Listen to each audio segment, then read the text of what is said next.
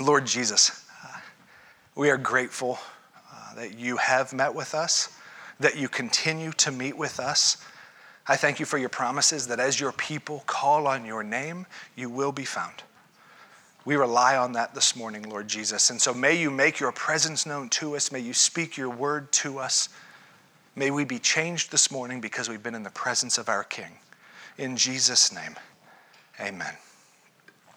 So, as you guys would remember, if you've been with us for the last, it's been about 2 months at this point, we have been working through our statement of faith. The statement of faith of the Christian and Missionary Alliance. The reason we're doing this is because what it represents is kind of the basics of our theology, the foundation, the standing stones of our theology. Theology, I will say this every single week. For some of you, that's a scary word because that represents like really smart people sitting in really stuffy offices with really thick books. And we go, oh no, I'm not a theologian. I could never. But understand, we all have a theology. Theology simply means our understanding of who God is. We all have a theology. The question is, are we even aware of it? Is it just kind of like making it up as we go, or we kind of heard this at one time or heard that at another time? Do we really even understand the foundations of our faith? And so that's why we're going through this, is to help make sure that we're all on the same page with those foundational building blocks of our faith. The one that we're going to look at today kind of represents our origin story. How many of you in here like comic book movies? Okay, half of us, and even half of those were doing this. Really? We don't fit in our culture. Our culture is in love with comic book movies right now. If you didn't know, I'm just going to tell you. If you're one of those people that goes, yeah, I'm not sure, Marvel does it so much better. If it doesn't say Marvel at the beginning, it's not good. Amen. And that's not even my personal preference. That's just fact. Like DC, not as good. Marvel, the best. Our culture is in love with comic book stories, but one of the specific stories that our culture is in love with is origin stories. How did this superhero come to be? A lot of times what they do is they tell kind of a story, they jump into the middle and, here's Spider-Man saving the world or whatever, and then the next movie is going back and going, here's how he became Spider-Man. And people love these movies. They're the highest grossing. We're always hungry for these origin stories. And typically, the origin story follows kind of a pattern, something like this. Our hero goes through some tragedy in their past that sets them up for a difficult life. Maybe in their childhood, they lose someone special to them. That's a very popular one in comic books. Whether it's Uncle Ben or Mom and Dad or whatever, there's some kind of loss. Or if you're Batman and the everyday hero, you're born into just debilitating wealth. And you have to find a way to make it through. But so there's some kind of tragedy that sets you up for difficulty. But then through their difficulty, they find that when they look within, they have this strength to make the changes necessary to become who they need to be. And this is where, another thing we're in love with as a culture, training montages. This is where there's about a 3-minute rock song that plays, and a couple weeks or months is smashed together, and you see them sweating and training, and they find that they have this strength within them to make some changes. And then typically something happens that empowers them to save the day. They're bit by a radioactive spider, they get injected with some stuff, some explosion happens that would kill every other person in the universe, but somehow they come out green and big and strong. They are empowered to help themselves and to help others, and they go on to save the day. There's kind of this pattern that comes. It looks bleak. They look inside and they find that they have the fight within, and then they get empowered to go and do what they need to do to save the day. It's typically some form or fashion of that. Our origin story is slightly different. So let's look at the 5th statement of faith of the Christian Missionary Alliance. Man was originally created in the image and likeness of God. He fell through disobedience, incurring thereby both physical and spiritual death. All men are born with a sinful nature, are separated from the life of God, and can be saved only through the atoning work of the Lord Jesus Christ. That would be a good amen point, but Kim left. Thank you, someone. The portion of the unrepentant and unbelieving is existence forever in conscious torment, and that of the believer in everlasting joy and bliss. So this kind of covers the origin and the final destination. Doesn't talk a whole lot about what happens in the middle. We'll cover that in subsequent statements, but where man started. Let's look at the beginning. Let's break it down like we've been doing. Man was originally created in the image and likeness of God. Genesis 1:27, so God created mankind in his own image. In the image of God, he created them. Male and female, he created them. Now, in our statement, when it says man, what it means is mankind. There's actually some changing in the wording that in the future potentially would say men and women or mankind or something like that, so that there's no confusion. He's not talking about gender-specific men, but mankind was born in the image of God, created in the image of God. In the image of God, he created them, male and female. He created them. So let me ask this question. Let's talk here for a minute. What does it mean to be created in the image of God? Most of us would know it. Most of us could repeat that back. We all have been born in the image of God. But if somebody really pressed you and said, what does that actually mean? How would you answer them? You don't, again, just shout it out.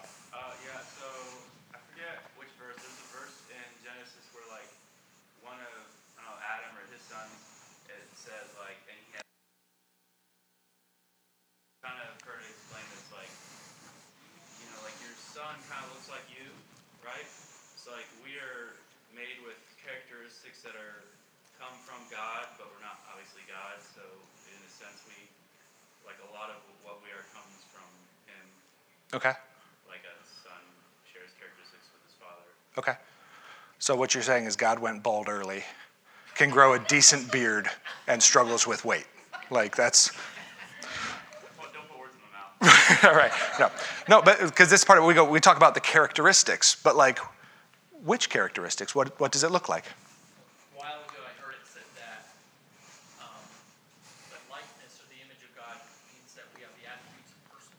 Mm-hmm. And the speaker defined that as we, like God, have will, intellect, and emotion. Mm-hmm. And there's no other creature that was ever created that have those same three attributes within themselves. Yeah. Yeah, one of the good ways to kind of get a grip on what does it mean to bear the image of God, to be created in the image of God. It's looking, God created everything, right? But he said man was different. Man's the only thing created in that image. What is it that's different about us compared to everything else that he created? So you said will, intelligence. Will, intellect, and emotion. Will, intellect, and emotion. Okay. Having eternal value. Okay. We're not, our bodies are not eternal. We're not God, but our souls are. Yeah. And have the value of same, like God-stamped value. Okay. We are the only things that you will find in the scripture that are talked about having a soul, having this eternal nature. We were created as eternal beings. There's nothing else that is kind of given that same value, that same designation in Scripture. Mankind is the only thing that we find being referred to as having a soul. Okay? What else? I've also read about this idea of, I don't know like Hebrew or anything, I don't know if this is the Hebrew or not, but for whatever reason this one author was talking about that word meaning something like an icon, and it's like we take the place of, we stand in for God, like man and woman was made to rule under God over the garden and the world. Okay. Yeah. Part of what we share with our God who created us in his image is he also then gave us his authority and dominion. He said, subdue the earth and have dominion over it. That was Adam and Eve's job in the garden. I want you to make this garden what you think that it should be. God kind of let us borrow his authority and his dominion, and that was part of our image bearing. I think at the center of it, I mean, we all understand that we're not talking about like my son looks somewhat like me. He has my nose and, all of that kind of stuff. God is spirit. We are physical being. And so it wasn't talking about we look like him in that way. It was more in our characteristics, in our nature. We were created in the image of God, not the physical image, but our character and nature. We have been given intelligence. We are the only reasoning beings on this planet. We were the only reasoning beings created because God is a reasoning being. He has a mind and an intellect and a will, like we've talked about. We were the only ones given a soul, the only eternal beings. We're the only ones truly capable of knowing God and being known by him. Part of that personhood that we have is the ability to truly know one another. We're going to talk about communion later, to commune with one another, to know each other not just by sight, but kind of heart to heart and soul to soul. That is an attribute of God that we were given so that we could not only know each other, but know him in a much deeper way than the deer in the forest or whatever other animals or trees or whatever you want to point at. We have an ability to know God on a deeper level than anything else in creation. This is why we were created. We were created in his image and likeness, to know him and to make him known to all creation. So man was originally created in the image and likeness of God. He fell through disobedience, incurring thereby both physical and spiritual death. What is the word that we use for this disobedience? It's a biblical word, sin. I think they tried to not use the word sin here because it kind of gets thrown around a lot, and so they were trying to illustrate like disobedience to God. We have all fallen through sin. Romans 6:23 says the wages of sin is death. The paycheck at the end of sin, the thing that sin earns us, is death, both physical and spiritual. But we have to understand this. Death was never a part of God's creation. Death was never a part of God's plan. We brought death into the picture. God created us in his image in a perfect environment with the ability to commune with him and with each other perfectly. We, through our disobedience, brought death into the scene. We brought physical death into the scene. Adam and Eve, before they ate of the tree of the knowledge of good and evil, would never have gotten sick, would never have died. You can read some of the curses that come from it. Childbirth apparently wouldn't have been a painful thing. I don't know. I've been in the room, can't imagine it. Maybe the stork really was the original plan. I don't know. But physical death, sickness, pain, death entered through our disobedience. Paul says in Romans 5, therefore, just as sin entered the world through one man, Adam, and death through sin, in this way death spread to all men because all sinned. We have all fallen from grace. Now we experience pain and sickness and eventually death. It's because of sin. Sin was the gateway that opened and let death come in. We also experience spiritual death. Spiritual death is a separation from God. We were made in his likeness with the ability to know him, and we were separated from that. When Adam and Eve were kicked out of the Garden of Eden, never allowed to return again, it wasn't just, okay, you have to move and change your address, which is a pain in the butt anyway, but it was this representation, this perfect relationship that we had where we would walk in the garden every day and we would talk face to face with one another. It is broken and it is ended. And they had to leave the garden, and it was representing this spiritual death. Everything you needed for life was in the garden. And now, in essence, you're on your own. Through your rebellion, your disobedience, we have received spiritual death. Isaiah 59:2 says it like this, but your iniquities have built barriers between you and your God, and your sins have made him hide his face from you so that he does not hear. This is what sin, even today, currently does. Not just when Adam and Eve ate the apple. It wasn't an apple, but it's just easier to say it that way. Sin continues to this day when we choose sin. It puts a barrier between us and our God. It widens the rift between us so that we're not able to commune with him like we were created to. And in fact, he turns his face from us because of our sin. There is this death that occurs as a result of sin.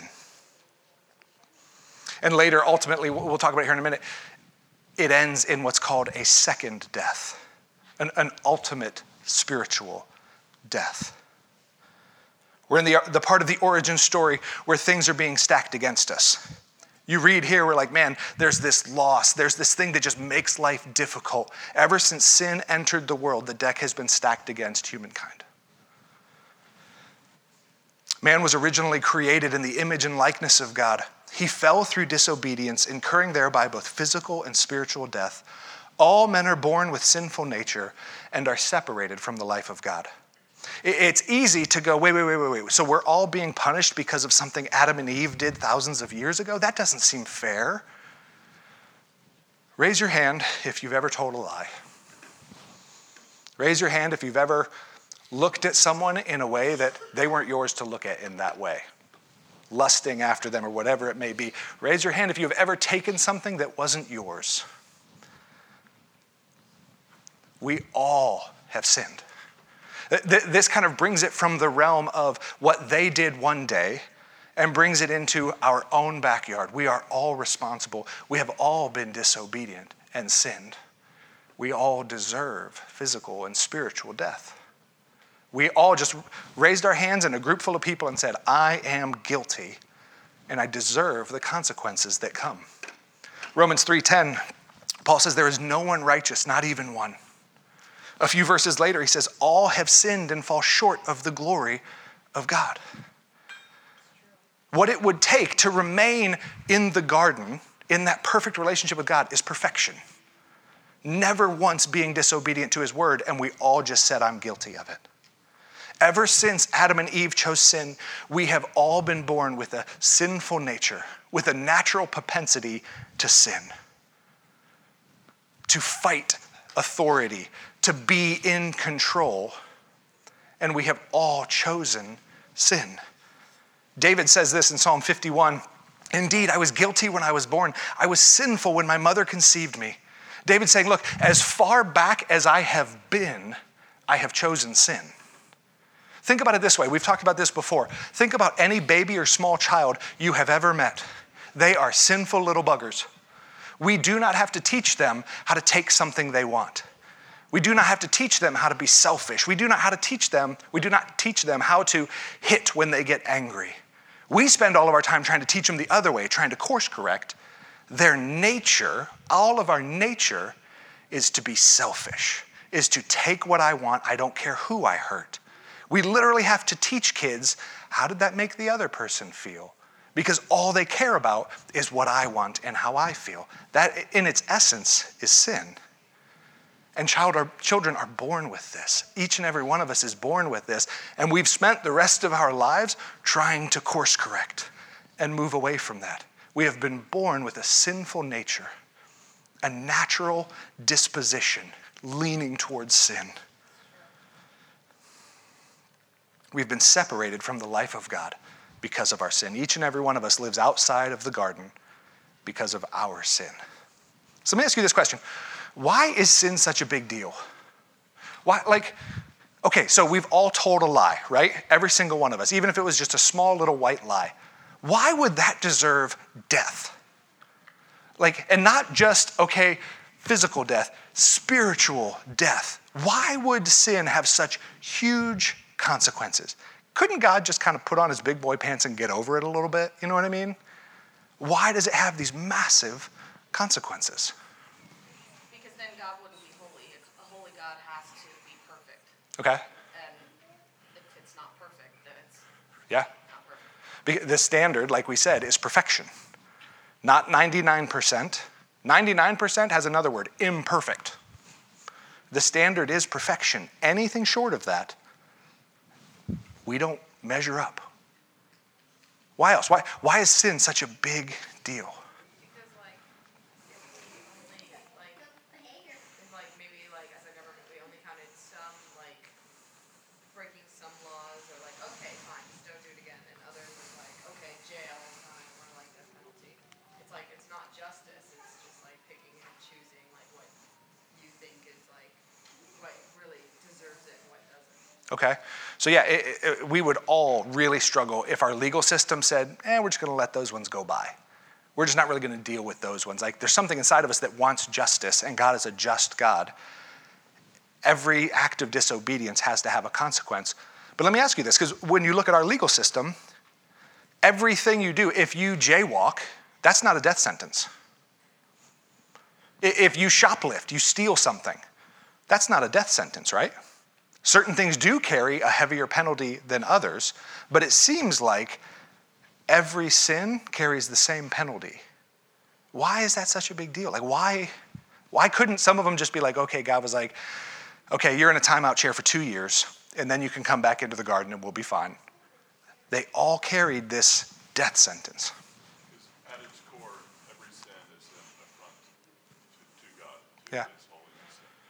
Right. It distorts his image, as we are his image bearers. Yeah. Every sin is an affront to God and distorts the image he put in us. Every sin at its core is treason.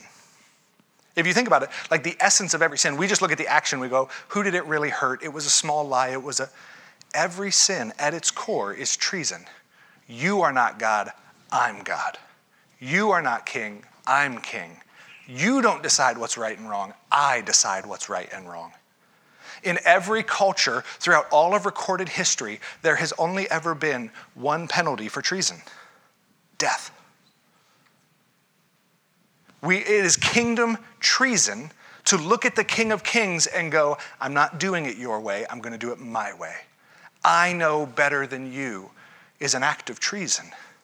Whether it's a small lie to get myself out of an uncomfortable situation, or whether it's taking the life of another person, they look very different, but at the core of them is I'm in control. I decide what's right and what's wrong, what's good and what's bad. At the heart of every single sin is treason. And the penalty for treason is death. Man was originally created in the image and likeness of God.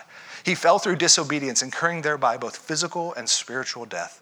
All men are born with a sinful nature, are separated from the life of God, and here comes the good news, and can be saved only through the atoning work of the Lord Jesus Christ.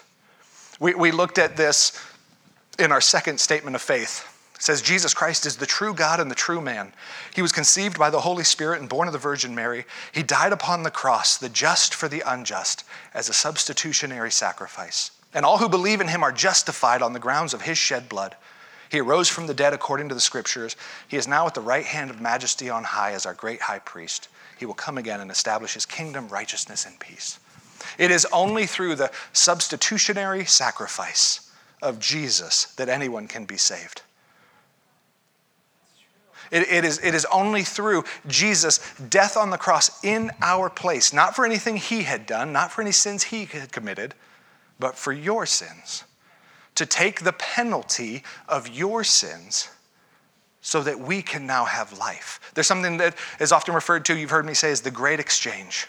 Jesus on the cross, he said, let's trade places. I will take all of your sin and its consequences, all of your shame, the wrath of God, your guilt. I'll take that on me, and what you will get from me instead is all of my righteousness. When we look at the books to see, okay, what do I owe? When you look under our name, all of a sudden all the offenses and the debts are gone, and now we get credit for all of the righteous things that he has done. It's only through receiving that substitutionary sacrifice that any of us can be saved from this death that we have earned. We're going to get more next week into what some of that practically looks like to receive that, to put our faith in that.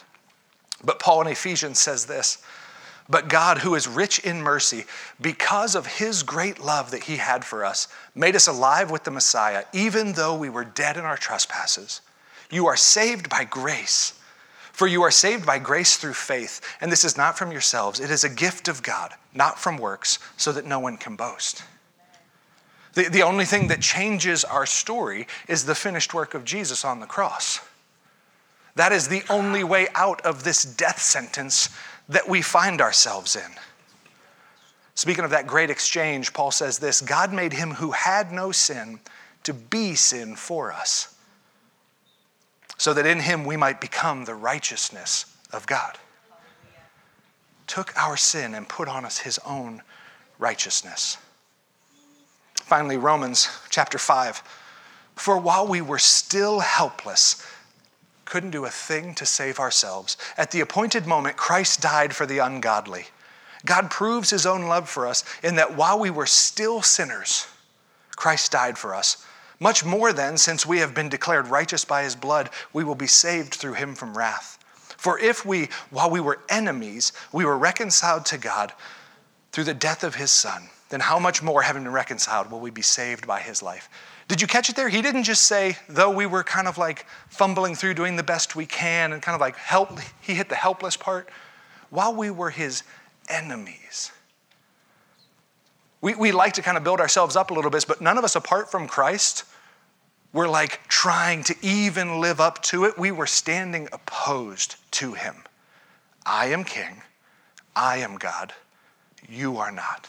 This is the stance of the unsaved, and I don't mean to say it harshly, but that is what is holding people back when they hear the good news of Jesus and they don't respond, is I don't want to give up control to him. And to fight him in that is to remain as, like Paul says, his enemy. So let's look again at an origin story. Again, typically, our hero has a tragedy in their past that sets them up for a difficult life. Through that difficulty, they find the strength within to make some kind of change. And then something happens to empower them to come in and to save the day. But that is not our origin story. Ours goes a little more something like this. We're born with the deck stacked against us, thanks to those that went before us. We make bad choices and continue to dig ourselves deeper and deeper. We try to save ourselves and we fail again and again. We look inside ourselves only to find that we don't have what's necessary to make the changes needed. And this is where the story splits. Some remain in this situation trying to claw their way out of the pit, but all the while falling deeper and deeper into it. Those that hear this story and respond to it, they cry out for help, and the real hero of the story swoops in and saves the day.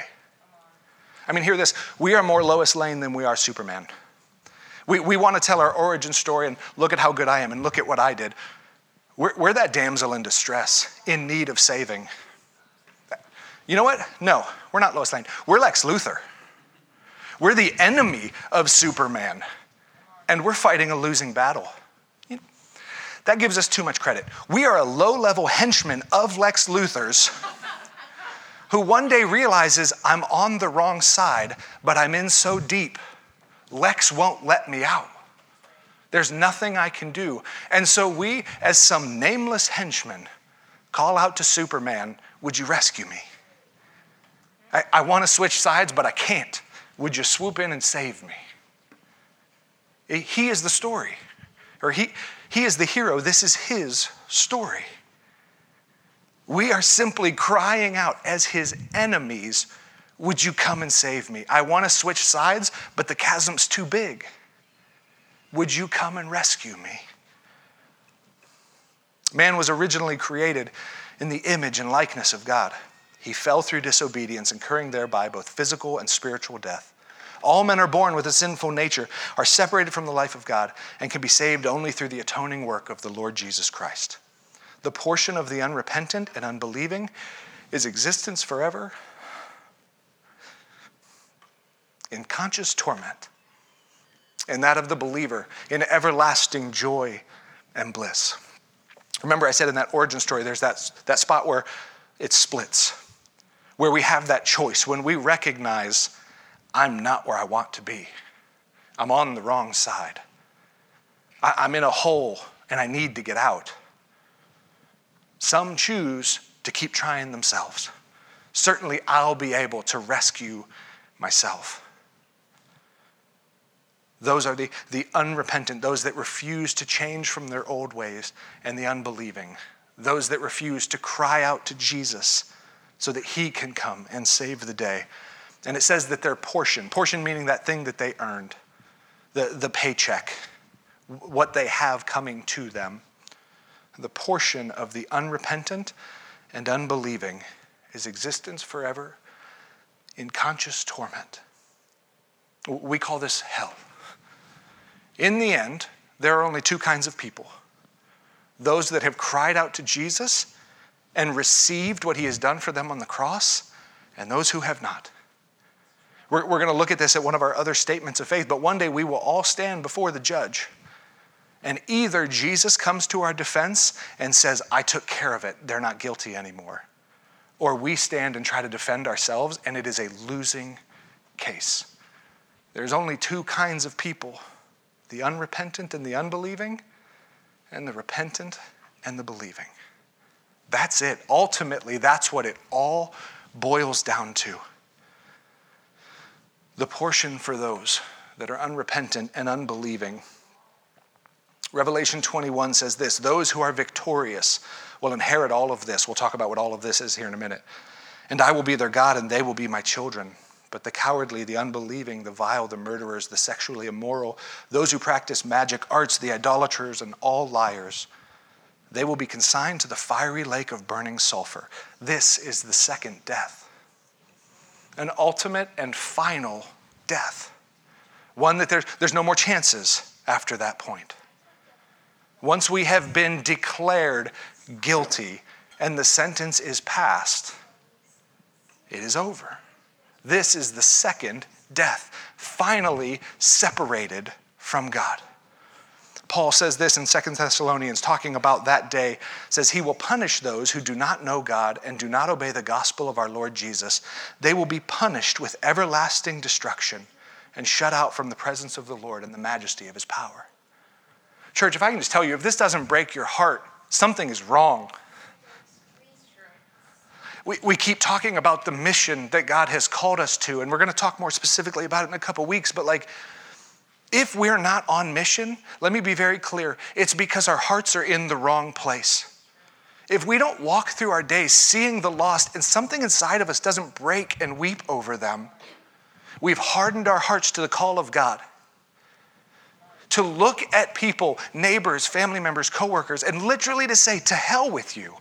You're not worth the uncomfortable moment of sharing with you the best news you could ever hear. Something is wrong with us, church. I've been reading some different things. Nationally, less than 1% of believers will share their faith this year. We have less than 100 people that come on an average Sunday. So less than one person in a year will share the good news of Jesus Christ with someone. That is treason. We have been given the keys to set people free.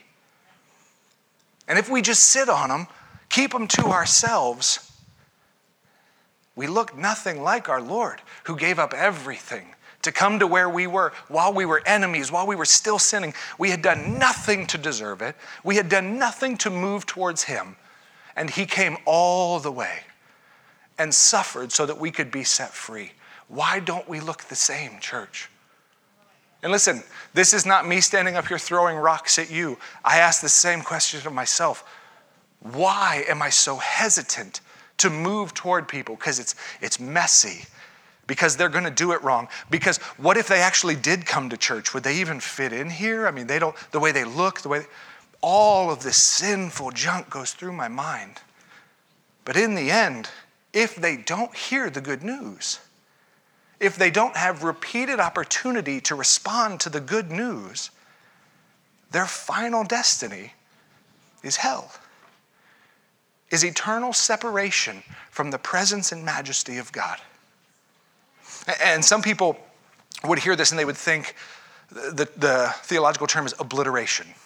That if you don't follow Jesus, like the second death is literally you just die, you're snuffed out, there's no more existence for you.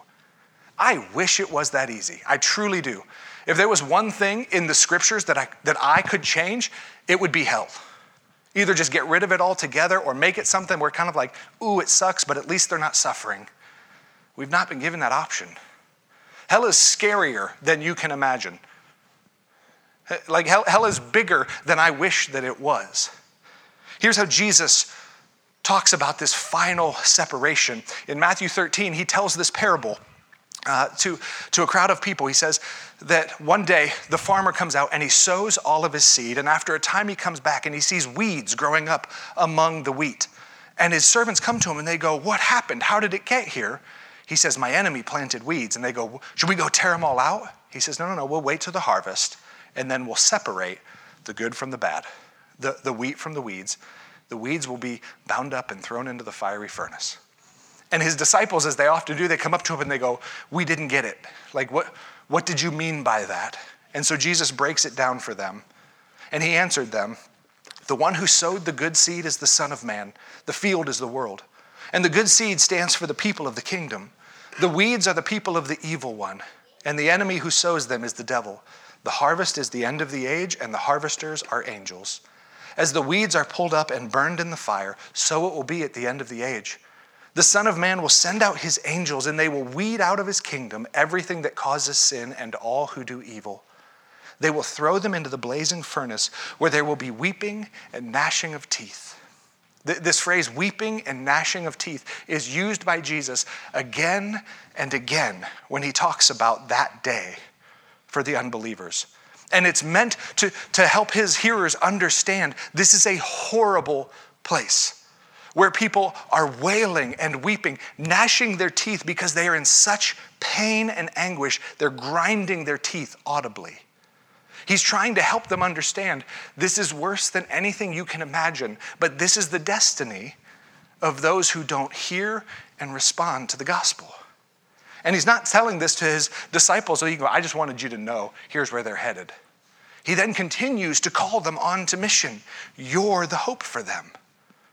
Go out into all of the places and share the good news of the kingdom because you, church, are the only hope for them. There is no plan B. But this is their destiny if we sit by and do nothing. The portion of the unrepentant and believing is existence forever in conscious torment, and that of the believer in everlasting joy and bliss. Sometimes we use the word heaven, and again, I think we have too small of an understanding of heaven. I don't think we could ever fully grasp heaven or hell for that matter. But sometimes we just think like, oh good, that place where everything's just going to be easy, which it will be easy in heaven. But here's how heaven is described to John in Revelation 21. Then I saw a new heaven and a new earth, for the first heaven and the first earth had passed away, and there was no longer any sea. I saw the holy city, the new Jerusalem, coming down out of heaven from God, prepared as a bride beautifully dressed for her husband.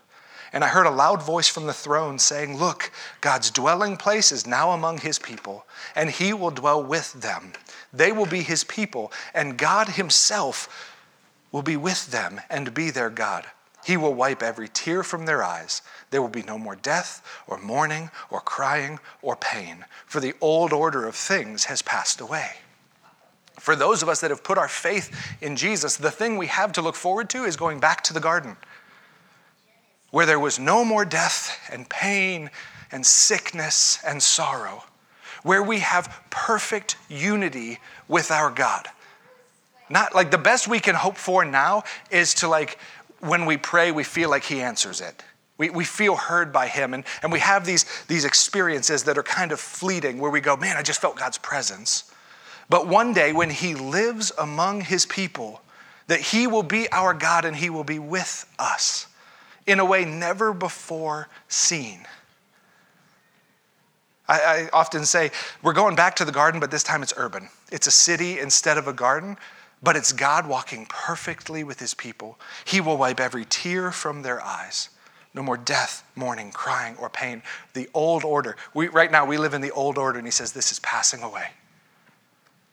And what's coming for those who have put their faith in Jesus Christ is everlasting joy and bliss as a reward for our faith.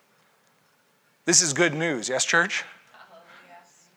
This is why we're going to come to the communion table. I'm going to ask if someone, Sarah, can you go get the children's church kids? I want for them to come and partake of communion with us here in a moment. This is what we come to celebrate at the communion table. Not that we were pretty good and when Jesus came, things just got a little better, but that we were dead in our sins and our trespasses. But through what Jesus has done on our behalf, we now have been given life. We have been moved from enemies, standing opposed, weapons in hand, to sons and daughters of the King. We have been adopted in. We have been moved from a hopeless future to one brighter than we can ever fathom. This is why we remember the communion table. Jesus' death on the cross wasn't just something that happened 2,000 years ago and we just don't want to forget it. It is still meaningful and powerful to us today. It is the only gateway to life with Jesus now and one day in eternity perfectly. It is because of his death and his resurrection in our place. So as the kids will come back in here in a moment, and I prepare the elements, I was busy trying to fix a drum pedal, so communion brought to you by Kroger. 2 for $4 with a card. This is typically done beforehand. Well, I think as I think about all that you've shared and looking at our sin.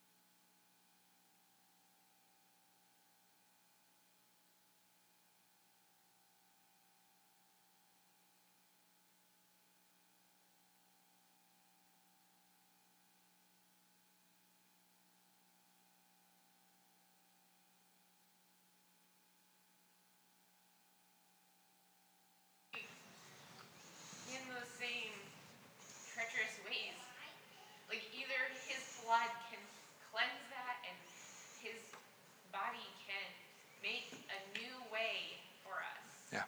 Or maybe we, you know what I mean? Like, or what are we doing? So yes, it's this and this. It's not more one or the other, but Right. there's just a lot to rejoice in. There's an important distinction when it says that all men were born with a sinful nature, but we've been saved through the atoning work of Jesus. Like here, this just very practically speaking, that doesn't mean we no longer have a sinful nature. That doesn't mean we no longer battle with sin. That doesn't mean we no longer choose treason against now our Father. No longer our enemy, but our Father. It means we have a way back. It means that we can choose to repent and that his blood once again covers us and makes us white as snow. His mercies are made new every day, it says. And so even for those of us that have chosen to follow Christ, again, this isn't just a once and done thing that happened a long time ago. His death was once for all time, but we receive it again and again to cover our sins, to empower us to change and to be cleansed and brought back into perfect relationship with our Father. And so that's why communion is something we do regularly. It's that reminder. Jesus, as the bread represents, broken in our place, literally ripped apart on our behalf. That was our destiny. That was what we deserved. But he was broken in our place. His blood, as the juice represents, shed for us, drained out of him as ours deserved to be, so that we could be covered by it and somehow washed white as snow. So let's take a moment now, and like we do each week, just allow the Lord to examine our hearts. Are there any of those places this week, this month, where I've committed treason against you?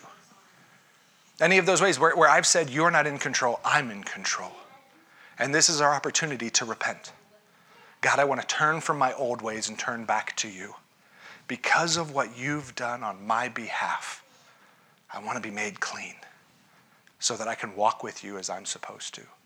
So let's take a few moments now and just ask God, if any of those are there, to reveal those to you. I'll pray in a moment and we're going to sing a song together, and then after that, you'll be invited to come and partake of communion.